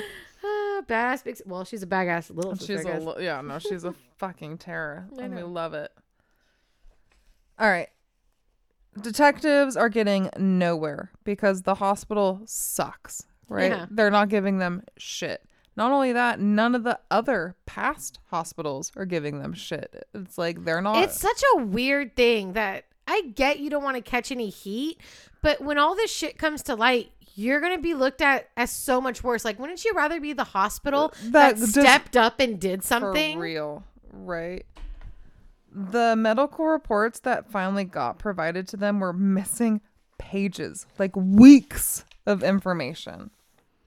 And the risk manager's just like, oh, well, those must have gotten misplaced, and we don't keep anything older than like 4 weeks, and none of that information can be regenerated. Was she proven wrong? Oh, absolutely. Yes, I did cut that part out, but she said that they don't keep it after 4 weeks or whatever. And then they went to like the manufacturers of the system. They're like, no, it's kept indefinitely. Absolutely. So at this point, Baldwin loses his cool. He threatens the risk manager, knowing that she's hiding something, but that gets them banned from the hospital. So when he's trying to fight his department lead, they're like, bro, what are you fighting for? Like, you have no body. You have no case. What do you think you're going to find? Yeah. Back at work, Amy is getting to know her newest patient, Kelly Anderson, who has a newborn baby. And she assures the woman, like, you're healing nicely. You're going to be holding your baby again soon. And the next time she goes to check on Kelly, her memory is failing. She's not responding to simple questions and cues like, what's your baby's name? Squeeze my hand. She knows immediately that something's wrong. And she sees on the chart that the insulin in Kelly's system is just like Anna's. The husband arrives to the hospital with his infant baby to be told that his wife didn't make it. And my God. He hands the baby over and he falls to the floor and he's screaming out. That's wild. Fucking done, dude. Are you crying? I'm sobbing. Dude, That's so it's crazy. Rough because you're being told like, oh, she's doing fine. Yeah. Go home. Get some rest. Crazy. You're getting woken up. You wake up your baby. You come to the hospital. She's crying. Yeah. You're crying. Yeah. Everybody's crying. Yeah. You have no answers. It's like an episode of This Is Us. What is happening? For real. It's awful. So, no longer being allowed at the hospital, detectives Baldwin and Braun go to Amy's house. She's clearly still upset over the loss of her most recent patient. So she thinks that that's why they're there, to discuss Kelly's death. Right? So she's like, look, I don't know what happened to Kelly. Like, I'm still fucked up. Like, I can't deal with you guys right now. And they're like, who the fuck is Kelly? Oh, shit. They don't know anything about Kelly. Yeah.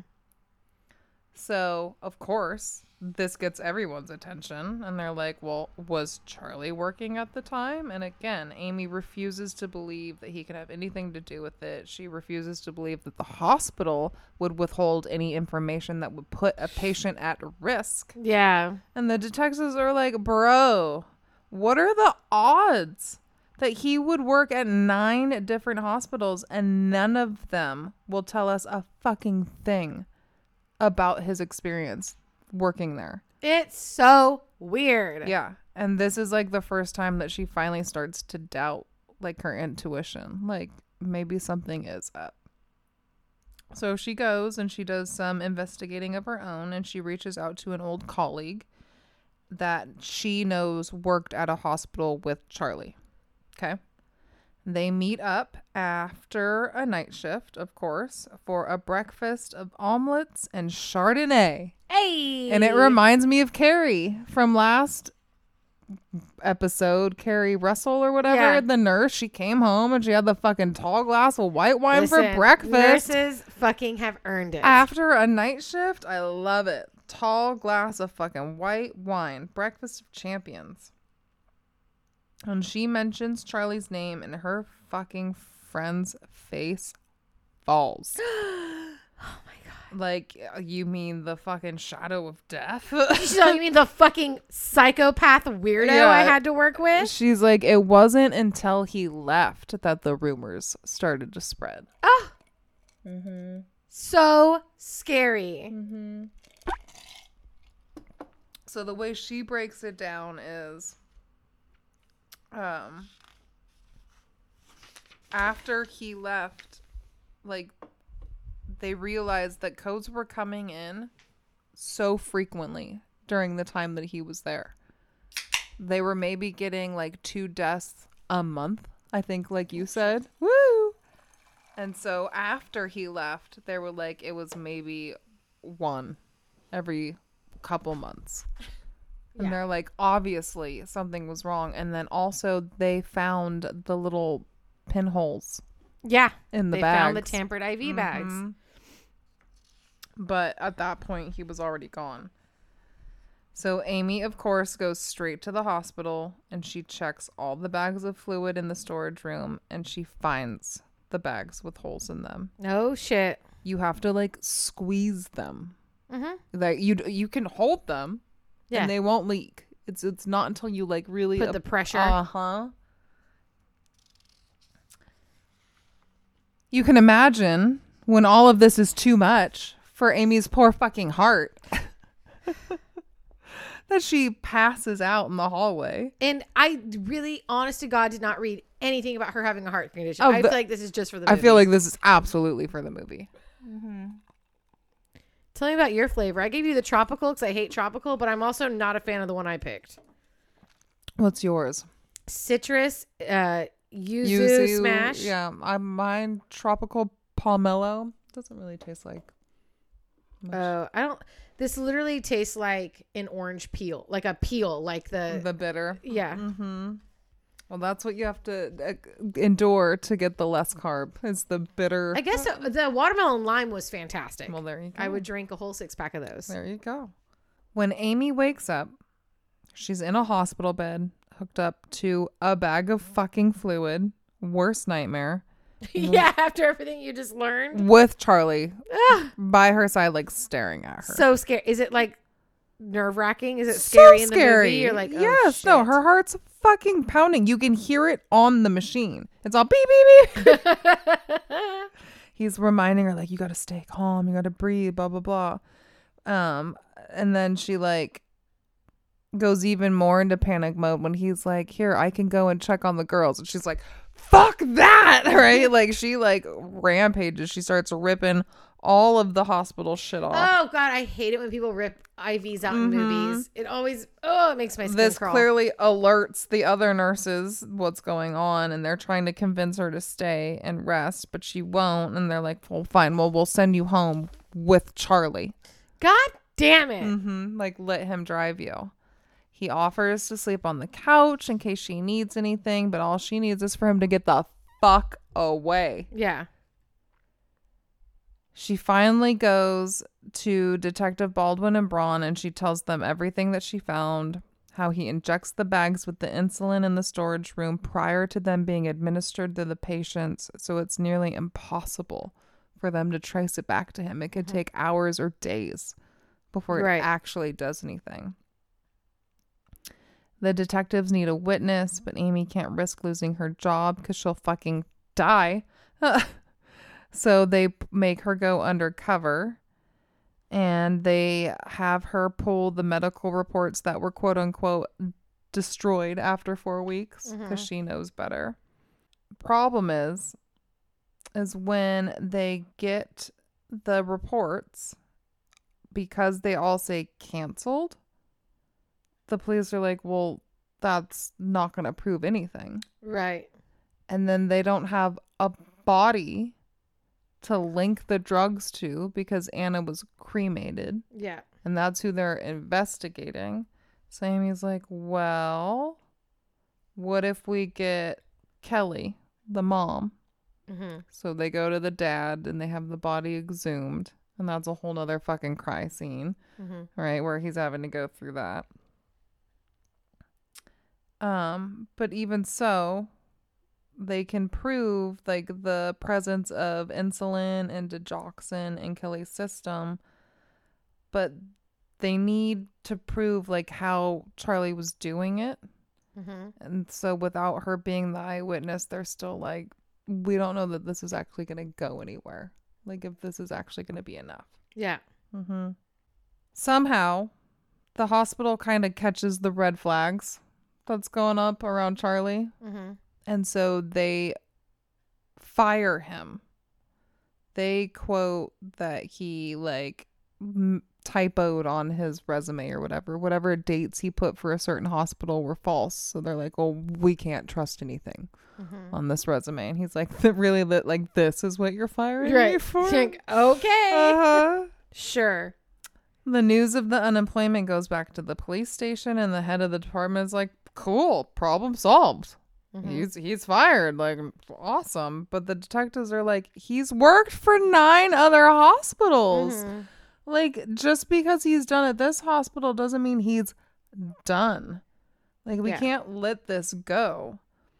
So Amy goes home and she thinks that she's going to find the girls with her babysitter, but instead she finds them at home with Charlie. Terrifying. Amy tells the girls to go to their room, and Charlie thinks that she's upset about him being fired. And she's like, look,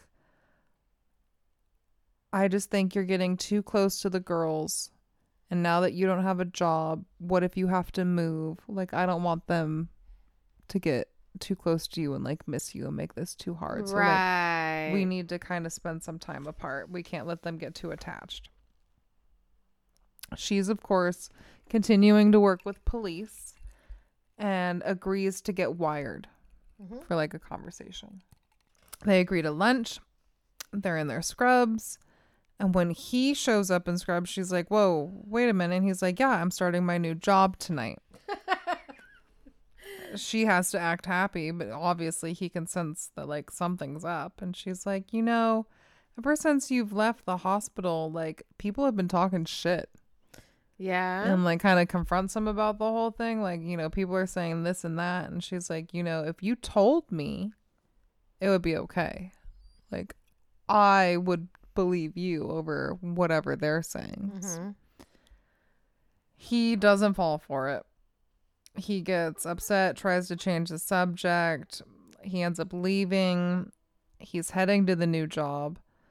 For whatever reason, the detectives are able to get him arrested on some kind of charges. I don't know. Before he can make it to the new hospital. And like, it's hardcore. They've got like guns drawn. He's hand down, like handcuffed, the whole thing. They ask about the dead patients, and he's like, well, I can't tell you anything. It's patient confidentiality. And they ask his motive, and they insinuate that maybe he chose them because they reminded him of his ex-wife or his mother. And it's like, that's clear. It has nothing to do with it. They're all random sex, random age, random everything. Right. They try to stroke his ego, like, you know, you're really smart and this was a great plan. And like, you really would have gotten away with it. Oh my God. You're so amazing. All of this backfires. He has a full-on psychotic episode. He's pounding on the table screaming, I can't, blah, blah, blah. The detectives lose all hope. And so they tell Amy, like, he's going to get released in the morning. And so she decides to go see him. And she's like, look, I see the goodness in him. And so she's like, I apologize for betraying you and like the reason that you're in here. And just like he had wrapped his sweater around her, she wraps his sweater around him. They have this whole moment. And because Amy like really cares about him, his whole body language changes. And he kind of gives her a confession. He's like, here's what I can remember.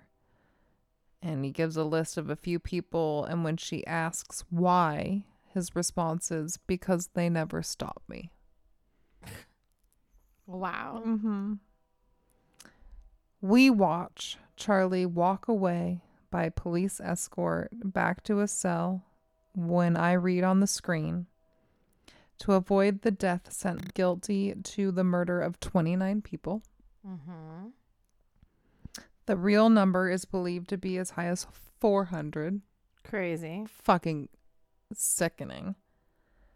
He never revealed why he did it. He is currently serving 18 consecutive life sentences. And so the movie was made in 2022. Yeah. And they say he's currently serving. Yeah. So he's still alive. Yeah. I figured. He was a nurse for 16 years. And while most of the hospitals had suspicion, none tried to stop him. Crazy. 16 years. Crazy. There have never been any criminal proceedings against the hospitals. Wild. As for fictitious Nurse Amy, Mm-hmm. she got her heart surgery. Thank God. And she lives in Florida All right. with her daughters and her grandchildren. And the movie ends with, she's still a good nurse. Ah, so she is the good nurse. Yeah. Okay, Amy. Mm-hmm. So the movie doesn't do fucking shit. You get bits and pieces, but the way that they make Charlie Cullen out to be versus the actual. On a side note, I've been hearing the train for 5 minutes now and it hasn't gotten any closer. It's so far away. How far away did it start blasting the horn? For a long time. It's been At going least the for whole the last end part of your I spiel. know. I keep waiting for it to get louder and it hasn't yet. No. Mm-mm. All right. Well, first of all, whatever. How many knives do you give it? I really wanted to give it more. Because you liked it. Was a good movie. It's a good movie. Let's say it's a good movie. Yeah. Because while it's medical, it's not too medical. Right? It's Right. a story. It's a thriller. You're invested. I love the idea of like you slowly realizing that Charlie is the problem. Yeah. And he's still so nice, but then you're like, oh fuck. No, the whole So time scary. we love him. He's the good nurse. Yeah. Like everything he's doing, we love him. And that's just it. Like he never tried to kill the person in the coma. Right. The person that you would want to give the peaceful death to. It's the it's the new mom. It's the elderly woman who's going in for surgery that she absolutely would have recovered from. It's it's fucked up. Yeah, he's fucked up. He's a fucked up person. No, it was so crazy. And I think you didn't get to see any of him like torturing animals or anything. So for that, I'm gonna give it a 2. Oh my God. Okay, so let's do this. Okay, so compared to the case, you give it a 2. If there was no true crime case involved, what would you give it? A 4. Okay. That's a good movie. Yeah. Mm-hmm. But again, we're not getting any of the like why he is what he is or what happened. His past, yeah, what he was doing. All right. Well, there you go. Yeah. No, Fantastic. It's a good movie. It's on Netflix. I'll watch it. Mm-hmm. I'm interested now. It's not long. So yeah. Is there a separate train track from us? All right. Tell us your look of the week. Well, I got lucky. So without giving too much away, my husband, let's just say, is no longer in the hospital industry. And absolutely not. For good reason. Yes. Yeah. So, right?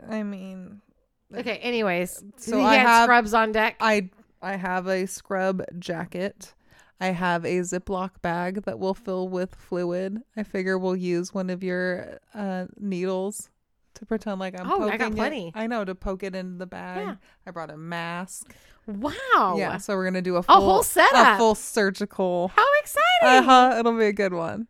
Do we have a pole to put the... Okay, hold on. Are you just going to be holding it? I was. hold the bag of fluid with the needle. And like, yeah. I'm gonna poke a hole in it. Yeah. I love it. Yeah. What a great idea. So it'll be good. Very exciting. Cool. I'm That'll waiting be- for the train to go by so we can have another train shot. It's coming. I can hear it now. It's coming around the bend. Right, we can start to feel it on its track.